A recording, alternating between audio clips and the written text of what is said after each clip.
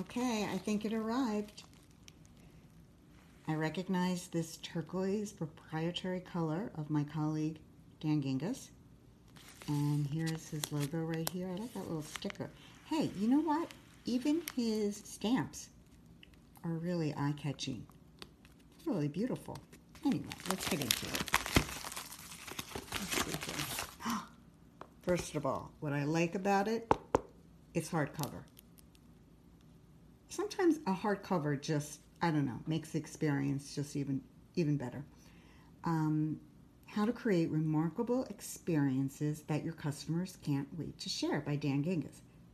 So far, the cover is fantastic. All his colors, it's exciting. All right, let me get into it. Oh, all right. It has been autographed by Dan, so I think myself lucky. But also he included these two little cards, which I think are great because I know that I'm going to use this as a bookmark. I tend to dog-ear my books. So this one has an invitation on the back for me to leave an account, for me to leave a review, which I will do. And then this one appears to be his business card. Okay, with all the things. So I'm going to set those aside. So far, this is a great experience, of course. And then he's got some upfront praises.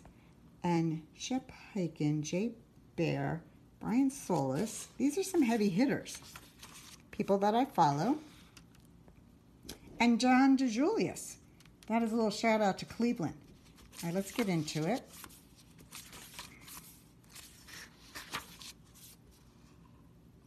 Okay, so this reads, to anyone who has gone out of their way to help a consumer, I always say consumer, to help a customer, this book is for you.